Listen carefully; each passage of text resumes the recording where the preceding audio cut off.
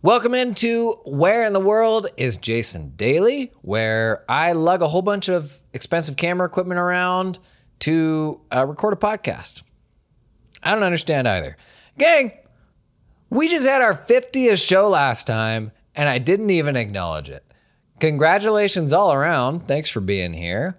What a wild ride. This has exceeded my expectations by so much. There's like 1,000 people that turn up and watch this silly little thing we're doing every day, and that blows my mind. So thank you for coming and hanging. I like to think we are just creating a whole bunch of little wee baby change makers around the profession that are having a positive impact. So hopefully we're doing some good here. On the subject of change making, today it's Old Timey Tuesday. The theme for this week. Well, that's a cute idea, but it'll never work because of client X. You've heard it before. Maybe you're living it right now. This way better way of doing a thing could be fixed billing, could be a different piece of software, could be literally anything. And it's fundamentally better than what you do today, but you can't do it because what will old Mr. McJenkins say? There's some part of your business or client today that just won't work for, and that is a reason for never changing. No, it's not. That's not how it is. Let's talk about it today. Some practical ways to navigate this conversation. It's Old Timey Tuesday. Let's do it on Jason Daly.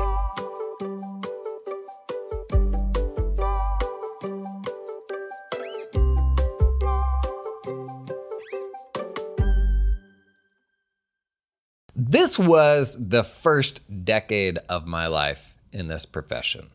I acknowledge that I'm a real weirdo and like change more than most people do and get excited about technology and all of those things. And this was just the thing that I was up against probably more than anything else when I was working for other people in firms was, hey, everybody, check out this very obviously better way of doing this thing. Or should we really be sending paper organizers to people still? Because we've got quite a few clients over here who are like, hey, can you stop sending me these? And this kind of doesn't feel like the future. But the reason you always did it was, what about the olds? You quit worrying about the youths. What about the olds? They don't know how to receive an email or this or that. And what it did, like the really harmful thing that happened was we never changed as a result.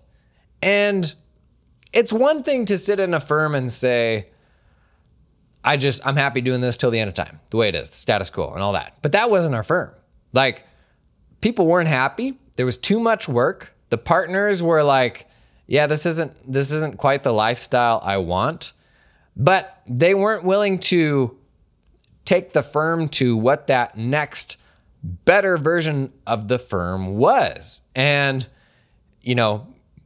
had I been, if I could go back in time and tell that version of me and talk to those superiors that I had, I think the main piece of wisdom that I see now that I didn't have then is building your firm and taking it from A to B is not always going to be about how does that impact this client that I have today, because almost any change will be disruptive to a specific client. But it's more about how is this going to enable my next dream client who is fundamentally better than the clients that I have today. So that mental shift is one of completely different agency for yourself. The former is, well, we have all these clients, so we have to do what works for all these clients. The latter is, here's what I want to do. Here's this thing that I think is better. And if I can design the perfect firm for that person, I think we're going to get them. We're going to get those clients along with us. The clients in our client base, which are better aligned to that version of our firm, will be happier.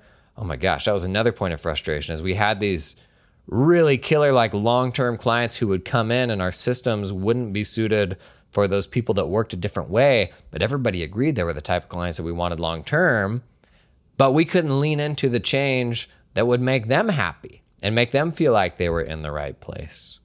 So it can be, it's another example of those scenarios where it's really hard to see that different version of the thing that doesn't exist yet because you're so fixated on what you have today, because you have 20/20 vision for what you have today. But if you make that change that creates some friction with what you have today, like you can't see over that next crest yet of like, how is that reality going to be better? Because you simply haven't lived it yet.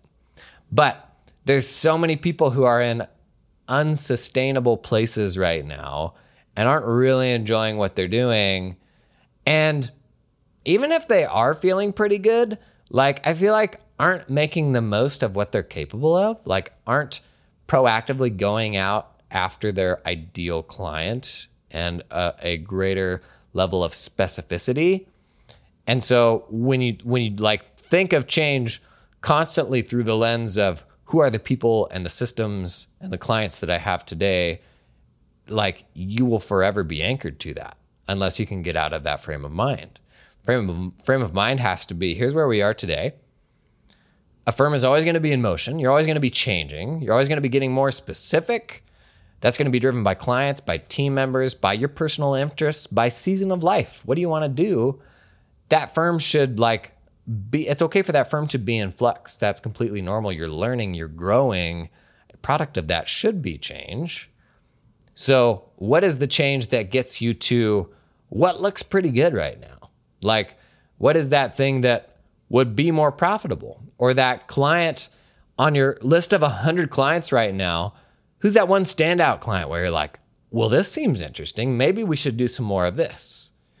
If you throw out all the people and all the systems that you have today, what does the ideal firm for that type of client look like? Now, in reality, like we have to be mindful of this to a degree. Like you can't piss off 90% of your clients overnight and they all leave and they don't have any money. So this stuff still does factor in. But I think in many traditional firms, particularly in traditional tax firms, if you've had a client for 10 years, 15 years, there's a lot of fear in changing the process for them when that's how it's always been. Oftentimes, though, I think we actually underestimate the change that these people are capable of and even like overstate their love for the current process.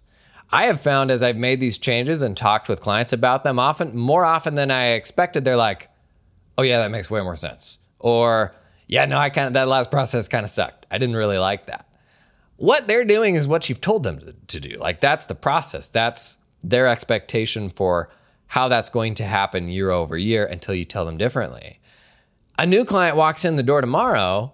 We've talked about this, like you're crafting their reality every day from scratch. You're not subject to those same limitations.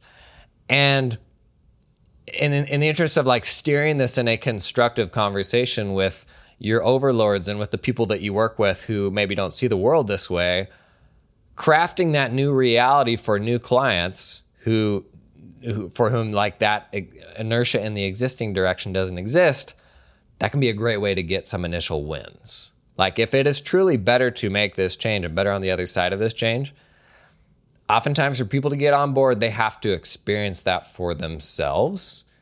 And trying this alternate path with certain clients, this can be a way to get them some early wins to then buy into maybe a more ambitious transition to get more folks onto that new program. This episode is sponsored in part by Dark Horse CPAs. Hey, remember last week's Dark Horse ad read? Some of you were concerned, with good reason. Listen, I was kidding about the whole shtick with Dark Horse CPAs abandoning computers. Maybe sarcasm isn't your forte. Dark Horse actually strives to be the opposite of everything mentioned in that ad. But sometimes it's just helpful to let people know what it is you don't do to help them frame what it is you actually do. Did you write that down? That's a nice tidbit. That's a good bit of advice. So here's what Dark Horse is not. They're not a franchise. They're not a technology suite that you plug into at arm's length. They're not a bench of outsourced accounting labor for your firm. Dark Horse is a platform CPA, and if you don't know, now you know. Instead of spending your time building the wheel for your firm, you could join a firm who's created and constantly evolving the wheel. You don't have to make your own wheel, Cave Accountant. Instead of spending your time in the areas that aren't driving value for your clients and revenue for your firm, you just join a firm that's gonna help you do all that stuff, right? So you don't have to, I'm just saying, you could become a Dark Horse CPA. Think about it. Hey, if you're thinking about having to reinvent the wheel yourself, if you're thinking about going out on your own, but you don't want to have to fiddle with like all the admin and all the just having to, do all that stuff yourself, check out these peeps, Dark Horse CPA. Check out the link in the show notes. This episode is sponsored in part by Client Hub. Hey, this week on Tales from the Hub, yeah, we're doing more of these. Hey, remember last week when Super Smart Accounting Firm, which is totally a real accounting firm, captured all of their workflow processes in Client Hub? How are your SOPs looking right now? Huh?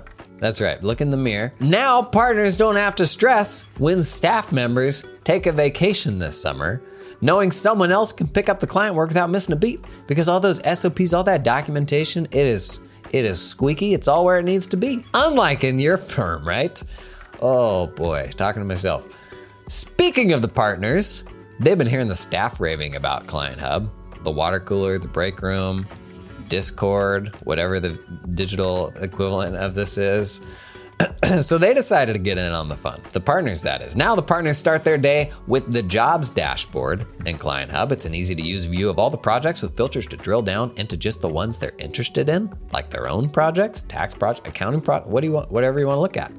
They get a view into everyone in the firm and what work they're doing for clients. And they can just look in the Client Hub whenever they want to see where the stuff's sitting, what's everybody doing? Peace of mind delivered, courtesy of Client Hub. That's it for this week's Tales from the Hub. Check out Client Hub at clienthub.app, or just use the link in the show notes. That's probably easier than figuring out what I just said. I got some bullet points on like change management more in general, and like some best practices and just like some wisdom I can share from being up against that in firms. Oftentimes it's not like going to be 100% solution, and like acknowledging these are sticky things. What is the right pace of change? That has never been harder to answer than now, because change has never been so changey. Change is happening like faster than ever before. When we came into the like cloud accounting age and the like app marketplaces were blowing up, and we reached this like never before experienced level of app overwhelm, we were like, this is ridiculous. I miss not knowing every single piece of software and what it does. How am I ever going to keep up? But it just got a whole lot worse with all things AI. And it's funny, like and we'll probably still do this for a while. We're still talking about AI as like this new technology, when in my mind, like it's bigger than that. AI like is technology now. Like virtually no software provider is not using AI at this point, or shouldn't be leaning into AI at this point. Like AI just is technology, but we're treating it as this new thing to learn. And in some ways, by treating it as this arm, this like new specialization, it maybe lets us hide from it for a little bit longer, because we decide, okay, for now, like that's not going to be my expertise. There's going to be AI people, and I'm not going to invest in that right now. And the reality is like AI is everything. Like AI is tech now. And the impact of that is that AI is like changing at an unbelievable rate that is faster than anything we've seen before. New model could drop tomorrow that fundamentally changes the way that we can get some aspects of our work done. And we just don't know when that's going to happen. So the rate of change has already been a struggle. Like accountants, I mean, you don't want to generalize, but by and large, like accountants are not known for being excited about change. That being said, man, like name another industry that has had to change more in the last couple of decades. Like in the grand scheme of things, I do think accountants are maybe sold a little short on how much they are required to change. If you just look at cloud adoption and how for people like, what my firm did, like we are often the change makers for our SMB clients. Like we are leading the charge into cloud, into integrating systems better, building custom integrations and all of that. But for the members of your team and the people out there who, for whom change is hard, it's going to get worse before it gets better. It's probably just going to get worse, actually. I don't know that it's going to get better. Change, like the rate of change and all of that, it's just getting more and more hard. So how do you create a healthy place to work for those type of people? Is there a greater tax? Like, is there a greater cost to employing folks that are change averse? Or do you need people that are change averse? Like, is there a healthy bit of do they create a healthy bit of friction and change that can sometimes just be like too much change, right? I would say something that I think is a positive that can help your team feel like they understand what that process is going to look like is develop agreeing to a cadence for change. And I think we talked about this in the past around the context of deciding on a practice management system for a firm. If you put out a meeting for your team and say, ta-da, we're changing practice management systems, 90% of people are going to be like, screw this, man. Here goes the next 24 months of my life. If you say, here's the deal, stuff's changing, we need to move to a better system, but we're going to make it a rule. We're not going to do this more often than like X number of years. To me, that's better. So when it comes to kind of the core systems that you rely on, I think because there's this element of it's like buying an iPhone used to be, where it was growing really fast and it was there was never a good time to buy an iPhone because at any given point, a better one was just around the corner, right? So then how do you ever choose the right time to jump in? If you never jump in, you've missed the boat. If you jump in now, man, what if that next thing comes out, next month it's way better? What about that AI first new software company that drops just this totally bomb practice management system in 3 months that's incredible? What then? There's no way to navigate that right now, and inaction is not an option. So one healthy construct to implement with your team, but also for yourself, because if you are a solo operator, you are just crippled by indecision from all the different types of tech that you see, and it's really hard to turn your brain off to, should I be doing this? And it just kind of adds to that sense of overwhelm. Making that deal to yourself, making that deal to your team about, we're not going to change this sort of thing any more frequent than X cadence, that's okay. That's probably really healthy right now. Because if you leave that door open to your team, they are living in this, for the folks for whom this is most stressful, they're then living in this limbo of, I don't know what this is going to look like a month from now. What does it even mean to invest in our processes now if we don't know if our systems are going to get turned on their heads? I don't feel that because I enjoy change and I thrive in change, and you may have team members that are that way, but a lot of accountants are not that way. So as a firm agreeing upon cadences, kind of the maximum cadence at which you will change certain things, that at least gives them a worst case scenario to plan around, so that if in 4 years time or whatever the deal is, you do change it, everybody's like, yep, that was the deal. And I think there's a little less of a degree of them holding that against you then, but that is still, that is better to me than leaving that door wide open. Change, the success of change, I think it's easy to over rationalize change and see something and be like, this is fundamentally better, and that be the rationale for change. But the success of change fundamentally comes down to the humans involved. So as hard as it is, as very rational accounting type people, and I am shouting at myself right now, if you don't have the people to make it happen, if the people don't have the endurance or the stamina to make it happen, it's just not an option. So that for me has been a really difficult thing to grapple with, when I know that fundamentally better way that there is to do the thing. I know how to get it from A to B, and I know that the team has to be involved, like on board for it to work.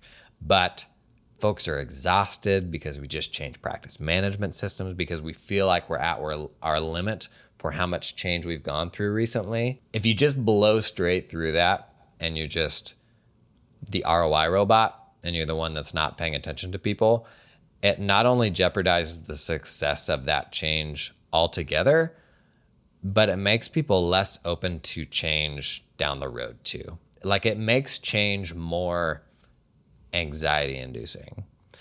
And when you have those negative periods of change management that are really hard on people and create friction between team members, or even if you're solo, like, are really, really hard times for you, nobody wants to do it again in the future. Like, it makes that whole thing even harder. So you can kind of like not only bungle that transition, but make it even harder in the future by forcing those things through.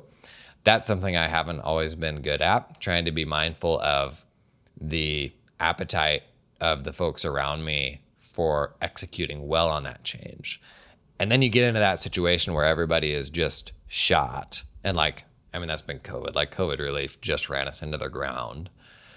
But there was all this change that needed to happen, and we tried to run it through anyways. And like, you put the whole thing in jeopardy, and then people aren't at their best when you like need to make this stuff happen. And it becomes just this really frustrating situation. And so it can be hard to like put away that rational ROI cap. And like, there's, I guess it's worth acknowledging that there's going to be times where it's like, yeah, this is a way better way to do this, but right now we don't have the people and we don't have the energy to make it happen, unfortunately. Now, obviously, there's a lot of like ways to manage that and, you know, be mindful of that in the people that you hire and how you incentivize people and encouraging a culture of change. And there's a lot that goes into that. But forcing the issue, in my experience, can create bigger issues than you think you're going to solve by like ramming that change through. Hey, this episode is sponsored in part by Firm 360. It is a practice management system that's just gonna make it easier to get all the stuff done. As we talked about last week, it's Firm 360 because it covers everything in your firm. Just a single tool, projects, billing, files, all the goods, all in one place. Check out this testimonial from Janet Long from Peerless CFO Services. See if this sounds familiar. See if this sounds like you. Janet was looking for a solution for managing her firm's projects as their current methods of using spreadsheets, oh, bless your heart, Janet, was starting to fall apart as the firm grew. Hey, we all started somewhere. We all started with that back of the napkin managing projects, and it's just a mess. And then you start hiring people, and they're like, I don't even know what I'm supposed to be working on right now. Let me tell you, they implemented Firm 360 and were able to see major improvements and their visibility into staff workload and increased team productivity. Who doesn't want that? Quote, I'm always so impressed with your team and how fast you respond to requests. We never imagined getting such wonderful support help when we signed up for Firm 360, but it has been a blessing for sure. Hey, that sound like you? You still hustling those sheets? Stop it. Are you a Janet? Don't be a Janet. No, do be a Janet. And get on to something better, something that your team's gonna love and your clients will send you nice gift baskets for. About what? Firm 360? Learn more in the link in the show notes below. Now, what's really frustrating here is when you make your own internal agenda and you're like, here's the things I'm excited for, but then you're impacted by external change that is outside your control. And so that could be new legislation, could be an unexpected thing like COVID relief coming up and totally derailing your plans. This is kind of one of those things where like you have to almost like bake in a degree of patience, like a patience allowance for the unexpected, because there will almost always be new stuff. Like I was a tax pro in Oregon where they were just spinning up new taxes left and right.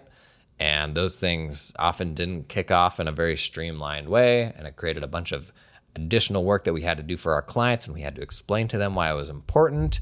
And it was all really frustrating because we had our own plans for what we wanted to do that year. And on that list was not help clients navigate this new tax. Like that was the last thing that I wanted to do in my firm running journey and getting us to this more efficient place. But no amount of that being frustrating to me is going to give those people their energy back.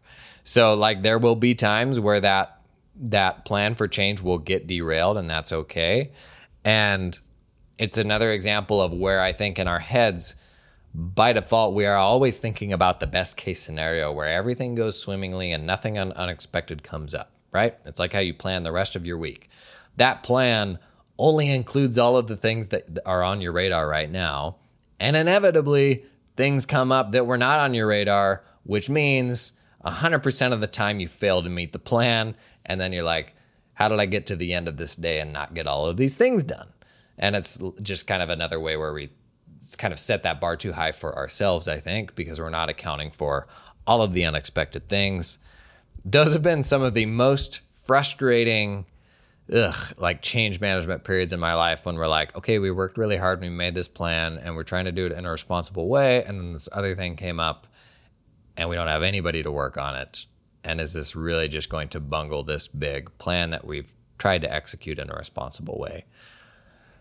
That's frustrating. Buddy, that's life. That's probably yet another argument for like excess capacity and trying to like, and not like always having the team at the limit, because you never know what's going to come up, particularly around change management. Like there's a lot of excess capacity that could be consumed by that. Like if you can find a great admin operator that can be a good help with this stuff, that is absolutely excess capacity worth having if they can help run that change through. And then those people, it's like if they're new people, like they're immediately super useful because they are the subject matter expert in that new thing. And they have like a deeper level of understanding of the business than they would otherwise had they not helped you through that process. Now, another thing I've had to get better about is changing existing processes without crushing the spirits of the people involved. Alex Khalaf, am I saying that right? Khalaf sent me some of these bullet points. This was a good one of his. Oftentimes when we're doing that super robotic, like rational ROI calculation, we overlook like, okay, this process is better. Let's go do this.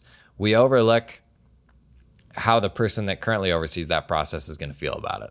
You know, maybe how the person who built that previous process is going to feel about it. And oftentimes getting aggressive with change like that can kind of steamroll people. And that's not really a fun place to be in. I will say in the beginning of my firm running journey, this was a big problem. And you had people that were territorial around the processes that they managed because that was their baby, because they thought that was their job. And so to come in and change that or even move it to somebody else, like the natural fear that person's going to have is around like self-preservation, not necessarily what is right or wrong.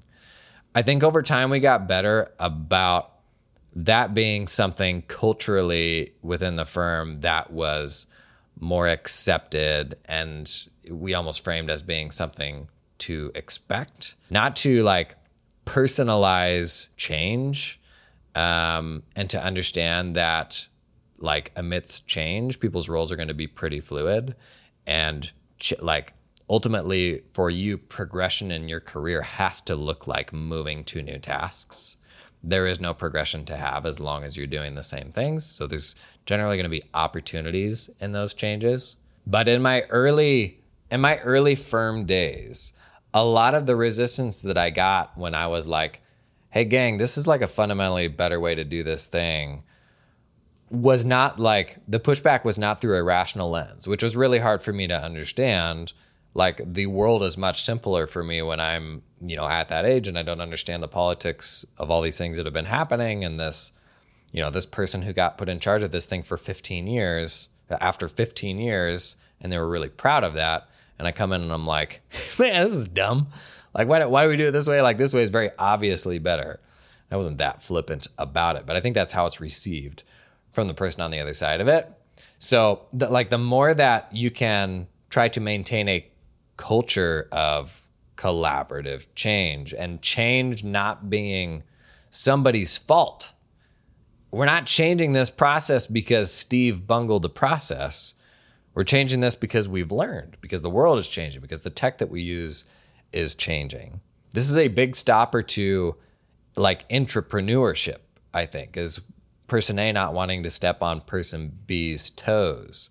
And the more that can be like that culture can become more collaborative, and people are rewarded for those ideas and for speaking up and putting their nose out, but then also for being like champions of that change and actually making it happen and executing on it, then like in my experience, the less personalized that stuff has been. Because if you're in a practice where change is hard and you have a bunch of change averse people, I think change can be very personal. And you like no amount of rationalizing a better timeline, a better way of doing something will like overcome that very human aspect of feeling threatened by change, feeling like it's their fault that that's no longer the right way to do something. And like that all starts from the top with the tone and the attitude that you set around change. That was probably the hardest aspect of me for working with other people, because we're full of ideas.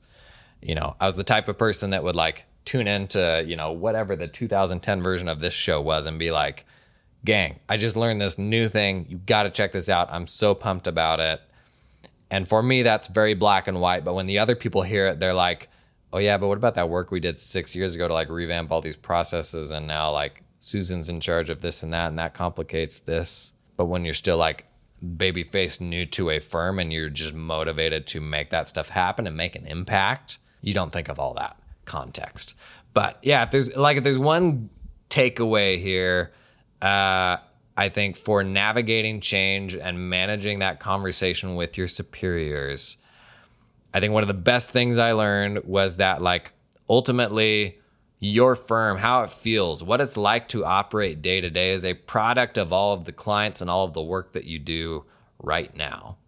And as long as you're too afraid of upsetting that apple cart and changing what gets done, how it gets done, and who you do it for, until you're willing to disrupt that, you won't get to a better place. And even if the place right now is okay, man, like you should never stop growing. You should never stop getting more specific in what you do and developing like your approach to doing this work into something that is more refined. And that starts with like ideating, right now we're here, like what's the slightly better version of this that we can start with the very next client? This is like a hypothesis that we have right now that we want to test. Let's try it with a new client, see if we can get a few wins to see if this makes sense. If it does, then you like start thinking about a bigger rollout to the other clients. Maybe it's something that you eventually make mandatory, but you got to start small. Like the stakeholders involved have to get some easy wins. And rather than getting super rational and being like, hey, this is totally better than this, because that very well might be, instead of that, paint the picture of like what the firm looks like that is leaning into that. That is appealing. Like that is a vision that people can get behind more so than being laser focused on the specific process or the specific thing that you want to do. Is like paint the picture of what that future firm can look like, get people plugged into that vision, and then start taking baby steps. Figure out a way that stakeholders can get some small wins to start stepping in that direction. And like, that's the way to make that happen. Not like stamping your feet over this like ideological difference, right? Like that doesn't ultimately get people from A to B, I don't think. What do you think? For the folks that have navigated this stuff successfully and maybe that are on the other side of this, any positive advice you'd have for folks who are stuck in these situations, struggling in places where change is really hard? Would love to see any advice you got down in the comments. Thanks for coming and hanging. We got Q&A Wednesday tomorrow. If you got any Q's, just drop them in the comments. And I'll see you tomorrow.